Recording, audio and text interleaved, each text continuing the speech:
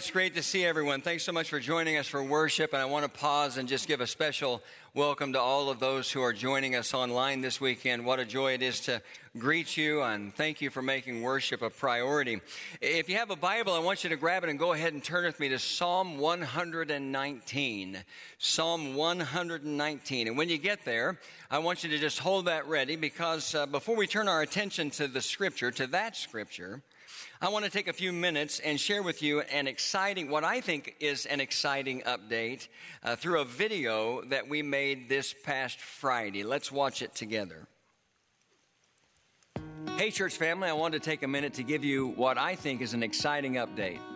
I'm sure you remember how a couple of years ago I told you we had the opportunity to buy a house that was next door to our Impact Fairfax campus. Now, this house had been a dark and a dangerous place of drugs and prostitution and crime in the Fairfax neighborhood for a long time, and it needed to be gone. Because of your generosity, we were able to purchase that house. We boarded it up and began to make plans to have someone come in and tear it down. Well, to make a long story short, it took longer than we thought to set that plan in motion. And in the meantime, God was working behind the scenes to provide another option. And through a member of our church, a ministry called Isaiah 117 reached out to us about the house. Isaiah 117 is a ministry that provides physical and emotional support in a safe and loving home for children who are awaiting foster care placement. Isaiah chapter 1 and verse 17 literally says, "Defend the cause of the fatherless." This ministry has these kinds of homes in 4 different states, including Indiana, and they were looking for a home in the exact area of Marion County where Impact Fairfax is located. After learning more about this, our elders made the decision to donate the house to this ministry so they could come in and create a safe and loving space for children who are in need. Now, I want to thank our Impact Fairfax Pastor Andrew Fillmore and our Impact Center Pastor Steve Saunders for doing a lot of the behind-the-scenes work on this, as well as Mount Pleasant member Kim Piercefield, who is deeply involved with Isaiah 117. Honestly, from the beginning, I thought the best thing to do was simply remove the house completely. But my attitude changed when I learned how the house could be redeemed and used by God to provide a loving and safe place for children who are vulnerable and in need. So I'm excited about what's going to be happening right next door to our Impact Fairfax campus, and I look forward to continuing to share this story with you as we get to have a front row seat to what God is doing. Thanks again for your generosity that made all of this possible.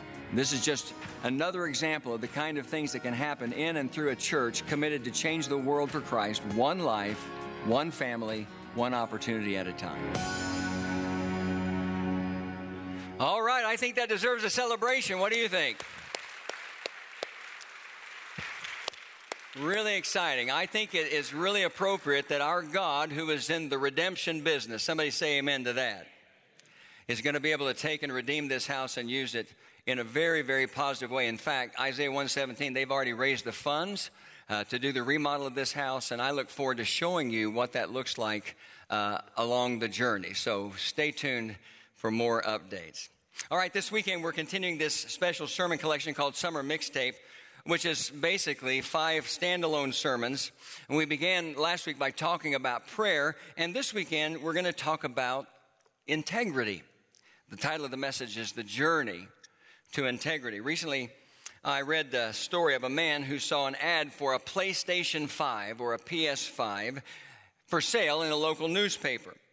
And it was for sale at an unbelievably low price. Now, I'm not a video gamer. I don't know a whole lot about this, but I went and I talked to some people who do. And these video game consoles can go for several $100s to over $1,000. They're very expensive.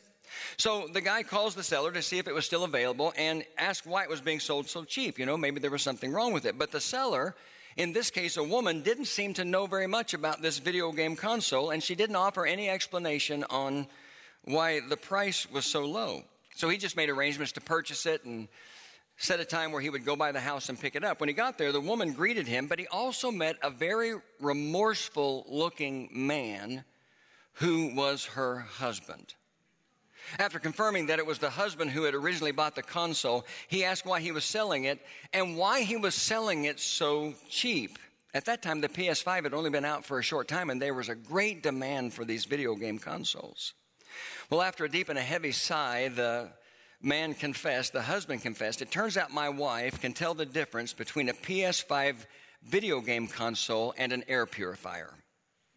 See, what had happened was this man, this husband, had purchased this expensive video game console and told his wife it was actually an air purifier. He thought he could get away with that because the PS5, I think we might have a picture of one, has a very unusual shape right here, this part of it right here. But the problem was his wife started to ask too many questions. Questions like, why is the fan so quiet? And why does something like an air purifier need to be plugged into a large screen TV? And in the end, he was busted for lying, which is to say he was busted for a lack of integrity. Because while I could give you a lot of formal definitions for integrity, the bottom line is integrity is the practice of being honest. If I wanted to expand that a little, I would say integrity is the practice of being honest as a result of an uncompromising commitment to a strong moral value, to strong moral values or a strong sense of right and wrong. Another good way to define integrity would be to say that integrity happens when your behavior matches your beliefs. And while trying to deceive your wife so you can buy an expensive video console or game console might not sound like a big deal, you can't help but be concerned about someone's willingness to lie to someone they love in order to get what they want. Perhaps the most blatant example of a lack of integrity that has been all over the media for the last couple of years is the college admissions scandal. You know what I'm talking about. A number of wealthy people, including 2 Hollywood stars, were arrested for lying, cheating, and paying bribes in order to get their children into high-profile colleges and universities like Stanford and Yale and Georgetown and the University of Southern California. These families, who for the most part appeared to have pretty much every single thing that the world has to offer, demonstrated a complete lack of integrity in a way that brought the world crashing down around them, and they're going to suffer the consequences of that for a long, long time. A lack of integrity is something that absolutely plagues our world, it plagues our country, it plagues our society, and it plagues our culture. There's not a lot of genuine honesty in the world today. In fact, I can stand up here and say with honesty, I can say with integrity, that because of a lack of integrity in the world that we live in today, for the very first time in my life, I'm honestly not sure I can believe anything that I hear or anything that I can read anymore. How many of you know what I'm talking about? That's just the reality of the world that we live in today. A shocking lack of integrity. Now, having said that, I want to make sure that we never make the mistake of confusing integrity with perfection, because they are not the same thing, and there's a lot of differences. One of the most important differences is integrity will always be a process, and it's a process that will be both complicated and simple at the same time. It will be complicated because it doesn't happen overnight. It takes time to develop integrity or consistency in every area of your life. It's simple because if you want to become a person of integrity, you can begin right now. You don't have to wait another day, another moment. You can begin right now. All you need to do is take your next step in the direction of integrity, and eventually, if you don't stop, you'll get there. So what I want to do with our remaining time is I want to look at this from the perspective of the Scriptures. And I want to use this one passage of Scripture in particular, Psalm 119, to talk about 3 things that all of us need to focus on if we want to make sure that we are involved in the process of living lives of integrity for our entire lives. And so if you've got your Bible open to Psalm 119 and you're able tonight, go ahead and stand with me for the reading of the Scripture. Psalm 119 is our text. And all we're going to do is look at the very first 8 verses. If you're familiar with Psalm 119, you know it's a very lengthy passage of Scripture, but we're just going to think about the first 8 verses. You follow along as I read from my NIV Bible. Blessed are they whose ways are blameless, who walk according to the law of the Lord. Blessed are they who keep his statutes and seek him with all their heart. They do nothing wrong. They walk in his ways. You have laid down precepts that are to be fully obeyed. Oh, that my ways were steadfast in obeying your decrees. Then I would not be put to shame when I consider all your commands. I will praise you with an upright heart as I learn your righteous laws. I will obey your decrees. Do not utterly forsake me. All right, there it is. You can be seated. We always ask God's blessing on the reading and the hearing of his word. Here's what I want to do. I want to use these verses to see three things that you have to focus on to be successful in the lifelong journey of integrity. If you're someone who likes to take notes, then write down a number one somewhere, and next to number one, write down these words: your source. That's where we'll start. Your source. And here's what I want you to know. No one, not you, not me, not anyone, can live a life of integrity apart from deciding once and for all what your source will be when it comes to the conduct and the character of your life. And the psalmist says, we just read it in that passage, the psalmist says that source needs to be the Word of God. In fact, look back at verses 1 through 3. The psalmist says, blessed are they whose ways are blameless. Now note this, who walk according to the law of the Lord. Blessed are they who, note this, keep his statutes and seek him with all their heart. They do nothing wrong. They walk in his ways. You can't read those verses and not see the clear connection between obeying God's word and living a life of integrity. When you walk according to the law of the Lord and when you keep his statutes, the psalmist goes so far as to say you do nothing wrong. So let me ask you a very pointed question. What is the Bible to you? And while it's a question that can be answered in a variety of different ways, I don't want you to make it more complicated than I intend it to be. What is the Bible to you? You might say, well, Pastor, it's the Word of God. And that would be a correct answer. But while that would be a correct answer, I would follow up by saying, and what does that mean to you? You see where I'm going with this? I'm not asking what is the Bible. I'm asking what is the Bible to you? If you are a believer, if you are a Christian, a follower of Christ, then at some point the Bible has to be the book of instruction and direction for your life. In other words, it has to be the source and the foundation of your life, because when you say that the Bible is the Word of God, you're acknowledging that it's different from every other book ever written. I love these words by N.T. Wright about the Bible. He said, the Bible is the book of my life. It's the book I live with, the book I live by, the book I want to die by. I wonder how many of us can say those same words with integrity.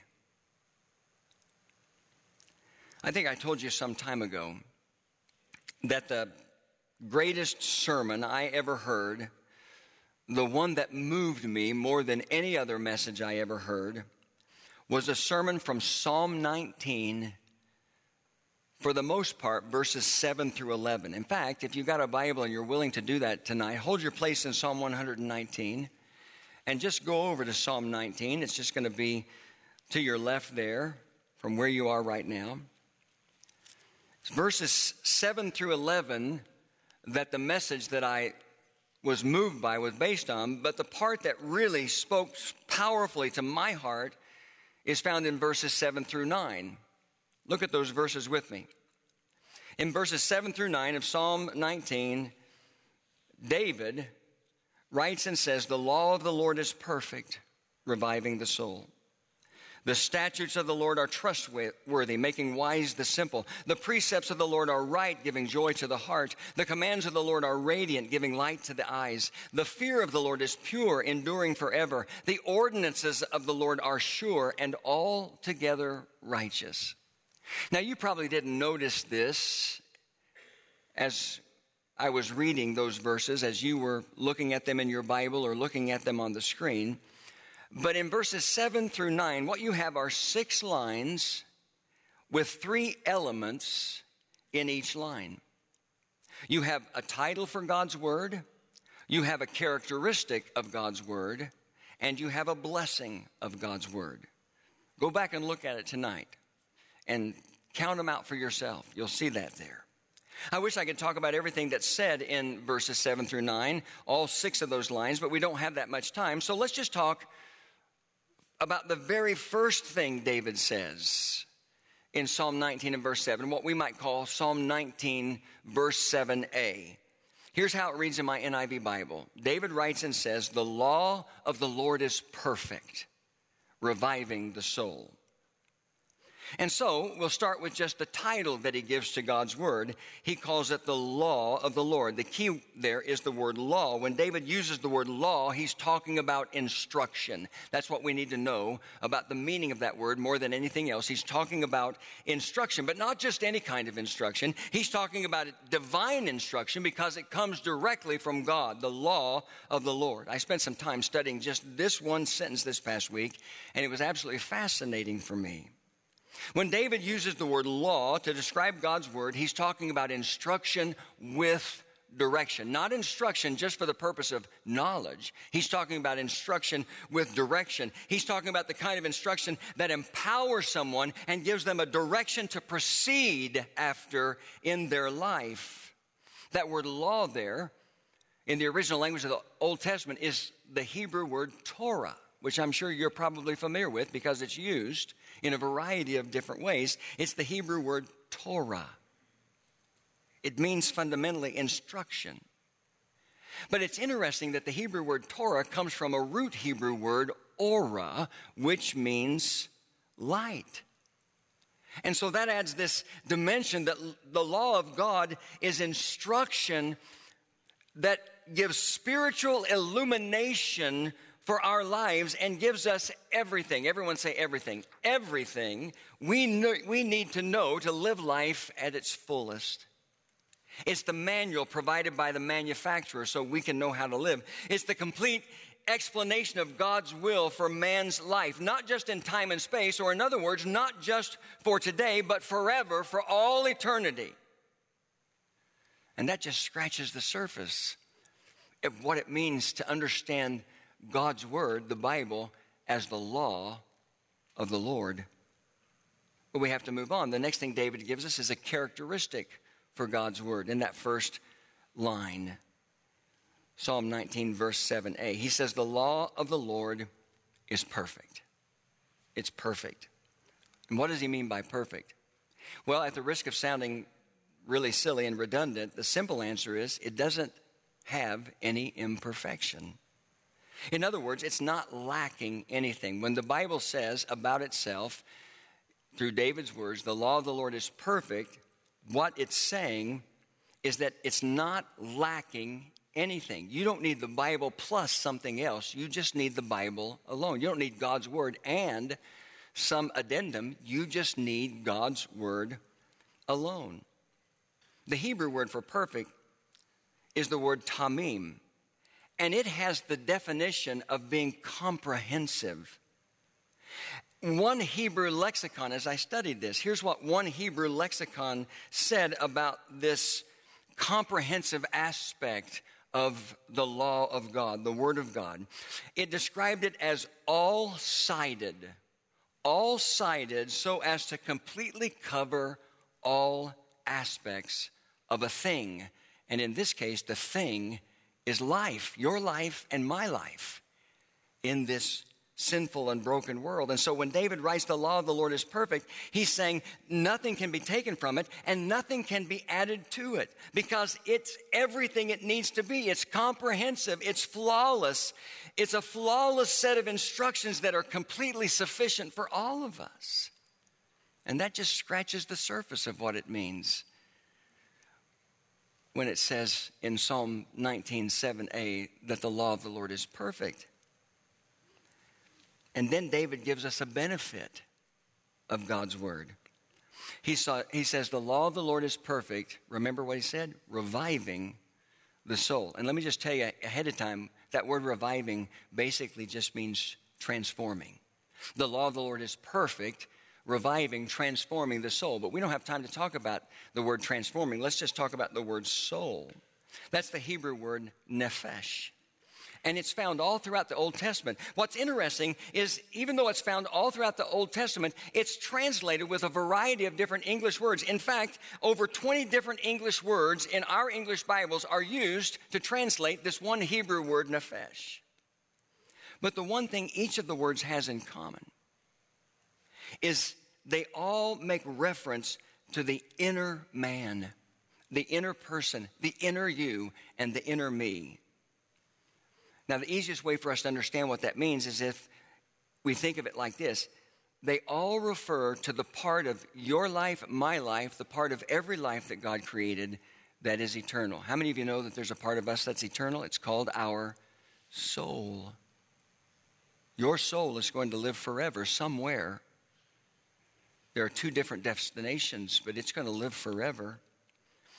And so, God's word, what David calls the law of the Lord, in Psalm 19 and verse 7, the first part of the verse, was not given to us as some kind of a moral code that we needed to try to live up to, where sometimes we're successful and sometimes we're not.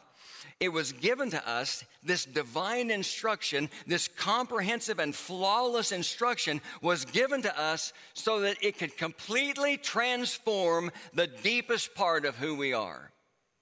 Think about that for a minute. Let me try to illustrate what that really looks like from a personal perspective. A couple of weeks ago, I was standing out there in the foyer, and a man walked up to me and he asked me a question. And this was his question. Why are you such a bad driver? Now, in fairness to him, and he may be here, I don't know. In fairness to him, that's really not how he intended the question to come out. That was clear to me, and I wasn't offended by the question. And I can't remember word for word how I answered him, but I basically said, you know what, I'm not a bad driver. I'm an impatient driver. I'm not a bad driver.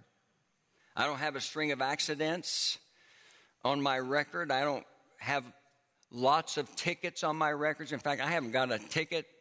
It's been well more than 10 years ago since I got a ticket. I got it out here on Highway 37. I got a speeding ticket out here on Highway 37.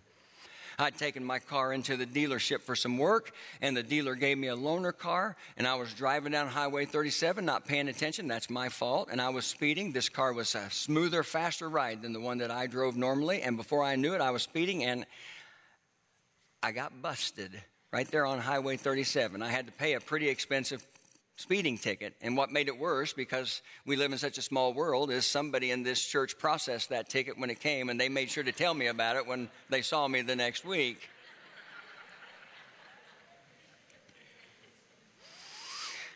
I'm not a bad driver. I'm an impatient driver. And there can be a difference between the two. This past week was a very busy week for me, especially considering that Monday was a holiday and we lost time in the office. So I got up really early on Wednesday morning because I had a lot to get done. When I left my house, I decided I would go to McDonald's and I would go through the drive-thru and grab some breakfast so I could get to my office and begin to work. But even though it was a really early hour in the morning, there was a lot of traffic out. And all of the traffic in front of me, both on the road and in the drive-thru, was very slow and annoying. See, here's my problem. When I get in the car, all I think about is getting from point A to point B. That's all I think about. I don't sightsee. I don't look at my phone. I don't get caught up by what's on the radio. I pay attention to the four-way stop so I know when it's my turn to go, and on and on and on. But how many of you know that's not the case with all people? So on this Wednesday morning, when all I wanted to do was zip through the drive-thru, get my breakfast, get to my desk, get to work, I became frustrated and impatient. And at one point, I let out, well, let's just say an expression of my frustration and my impatience. And as soon as I did that, friends, as soon as it left my mouth, I was under conviction. I felt the conviction of God. And so right there in my car, while I'm driving down the road, I'm asking God for forgiveness. Now, listen. I didn't ask God to forgive me for failing to live up to some kind of moral code related to patience, because the Word of God, the law of the Lord, is not just a moral code that you and I do our best to follow. And if that's the way you think about the Bible, the Word of God, then you're mistaken. I'm just going to come out and say, you are just flat out mistaken. You're just flat out wrong.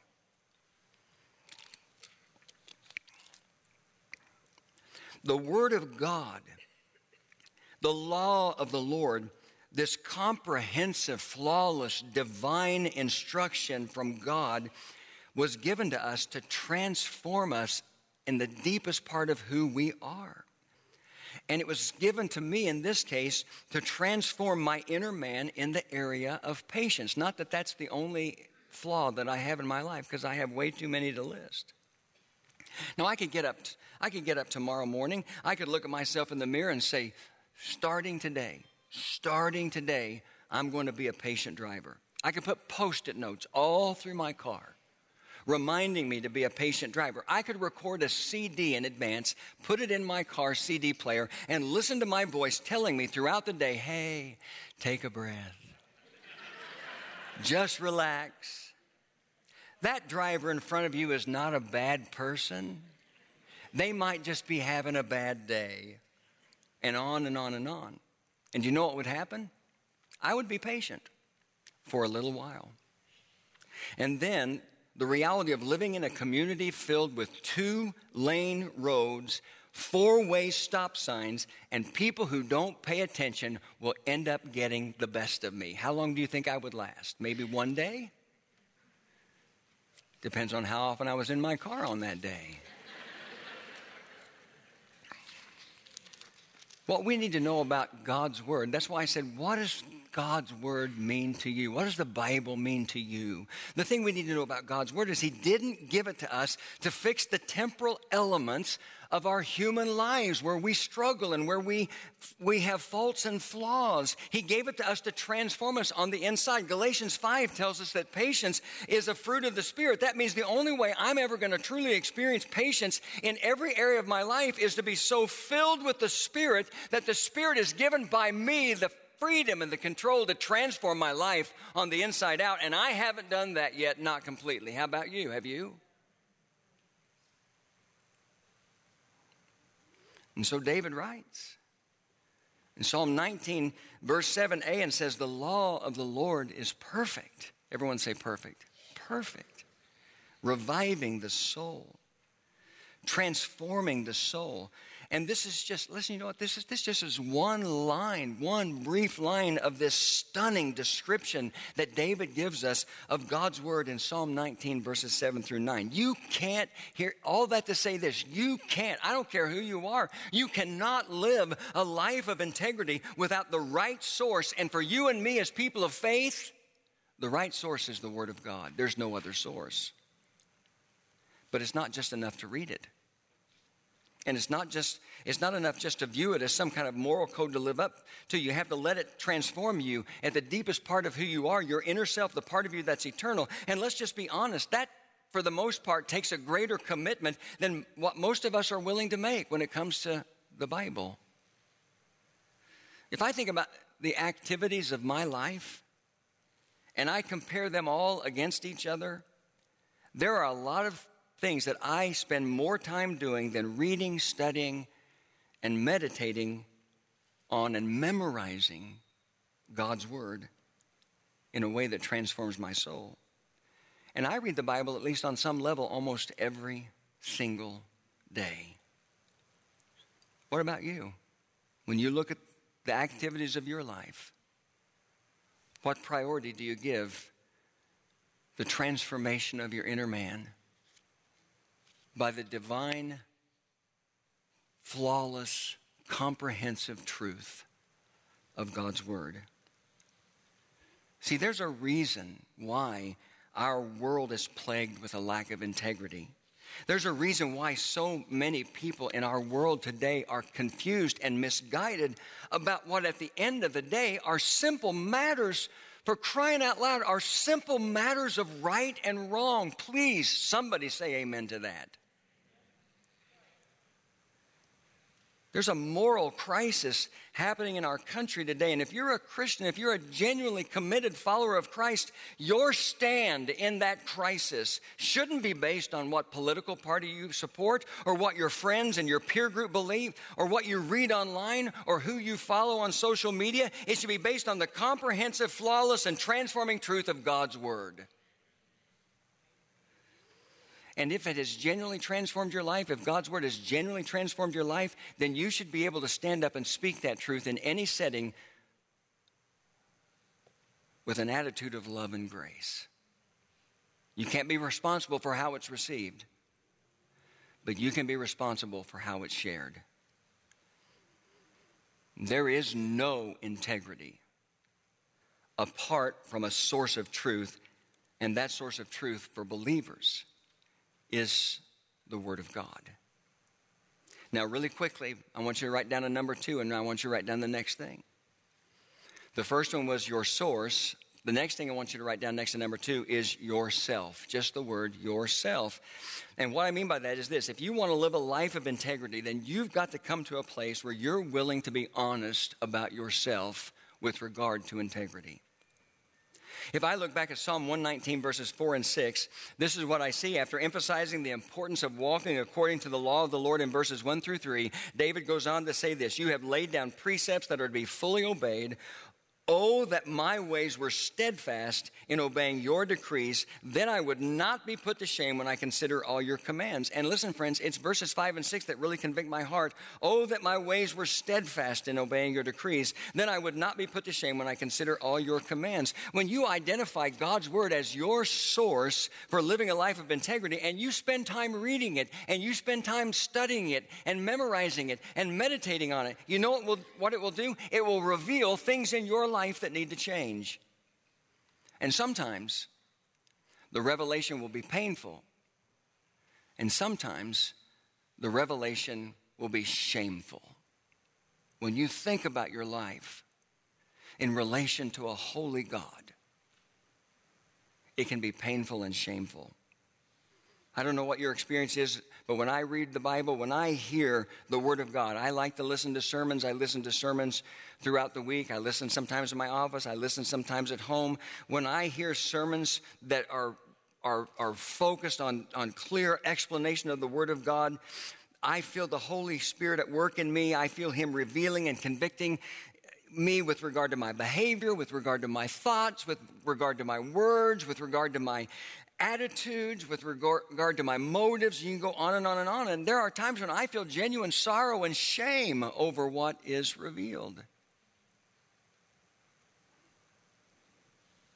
But I also remember that in 2 Corinthians chapter 7 and verse 10, Paul wrote and said, godly sorrow brings repentance. And I also remember in 1 John chapter 1 and verse 9, John wrote and said, if we confess our sin, He is faithful and just and will forgive us our sin and purify us from all unrighteousness. See, yourself, you are a powerful element of integrity, because if you're going to live a life of integrity, you've got to be honest about the times when you failed and the areas where you failed. You've got to take steps to make them right, knowing in the end that no matter how painful those steps may be, they will ultimately lead to your greatest moments of growth. I don't know if you recognize the name John Stott. He was a British pastor and theologian who had a significant impact on the evangelical world. He died in 2011 at the age of 86. And his last words to his assistant before he died, at his bedside, his last words were these. Very simple, very short. He said, do the hard thing. And man, that's a recipe for a life of integrity right there. To be willing to do the hard thing. That's what it takes to live a life of integrity. Real quickly, number 3, write down a number 3. I'm going to do this fast, I promise. And next to number 3, write down the words, your sincerity. We start with your source, the Word of God, yourself, You got to be honest with yourself. And the third thing is your sincerity. And what I mean by your sincerity is just your ongoing commitment to the never-ending process of integrity. I look back at Psalm 119 and I look at the last two verses we read, verses 7 and 8. The psalmist says, I will praise you with an upright heart as I learn your righteous laws. I will obey your decrees. Do not utterly forsake me. Now, I don't know about you, but when I read those words, I see commitment. I will praise you with an upright heart. I'm committed to doing that. And as I learn your righteous laws, I'm committed to doing that. I will obey your decrees. I'm committed to doing that. Do not utterly forsake me. Our lives should be committed to constantly learning the truth of God's word in a way that transforms us. Not learning it for the sake of knowledge, but for the sake of transformation. And I'm really captured by verse 8 when he says, I will obey your decrees. And then he adds these words, do not utterly forsake me. Now I want you to listen to me really close because I don't want to be misunderstood about this. And I want to start by saying we should never use just speculation or conjecture to try to understand the meaning of God's word. But having said that, let me just tell you, that when I read these words, I will obey your decrees, and then these added words, do not utterly forsake me, then to me it's almost like the psalmist is saying, Lord, this might take a while. It might even take longer than I think, but I want to obey your decrees. My goal is to obey your decrees, and so, Lord, please don't give up on me. And here's God's answer, friends. He's not going to give up on you. He's not going to give up on me. This is the God who made the promise in the book of Hebrews, never will I leave you, never will I forsake you. God is not going to give up on you. Jesus, who was God in human flesh, knows the difficulty of living in this sinful, broken, and fallen world. That's why the Hebrew writer, after describing a little bit of the reality of what Jesus' experience was in this world, what the experience of his life was in this world, wrote these words in Hebrews 4:16. He said, let us then approach the throne of grace with confidence. Why? So that we may receive mercy and find grace to help us in our time of need. God's not going to give up on you. Somebody say amen to that. He's not going to give up on us. Well, I'm out of time. I'm out of time, so I need to close. Let me just repeat something I said in the very beginning. Living a life of integrity is a process that is both complicated and simple. It's complicated because it takes time. It takes time to develop consistency in every area of your life. It doesn't happen overnight. It's simple because if you want to become a person of integrity, if you can be honest enough about yourself to say, I know this is not true of me in every part of my life.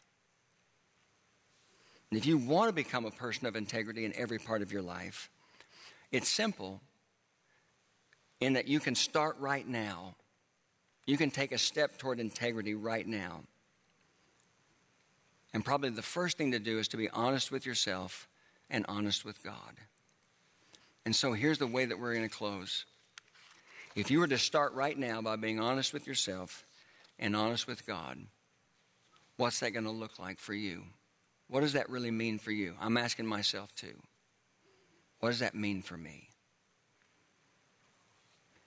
The journey to integrity starts with the first step. I want you to pray with me. Thank you, Lord, for our time in the Word tonight. And thank you for the chance to talk about something that is so critical and important and at times so very difficult. And help us to make sure that we have the right source. Help us to be honest with ourselves. And help us to have a sincere, dedicated approach that says, I'm not going to give up. Even if I slip up along the way, I'm not going to give up. Thank you that you never give up on us. And I pray this in Jesus' name. Amen.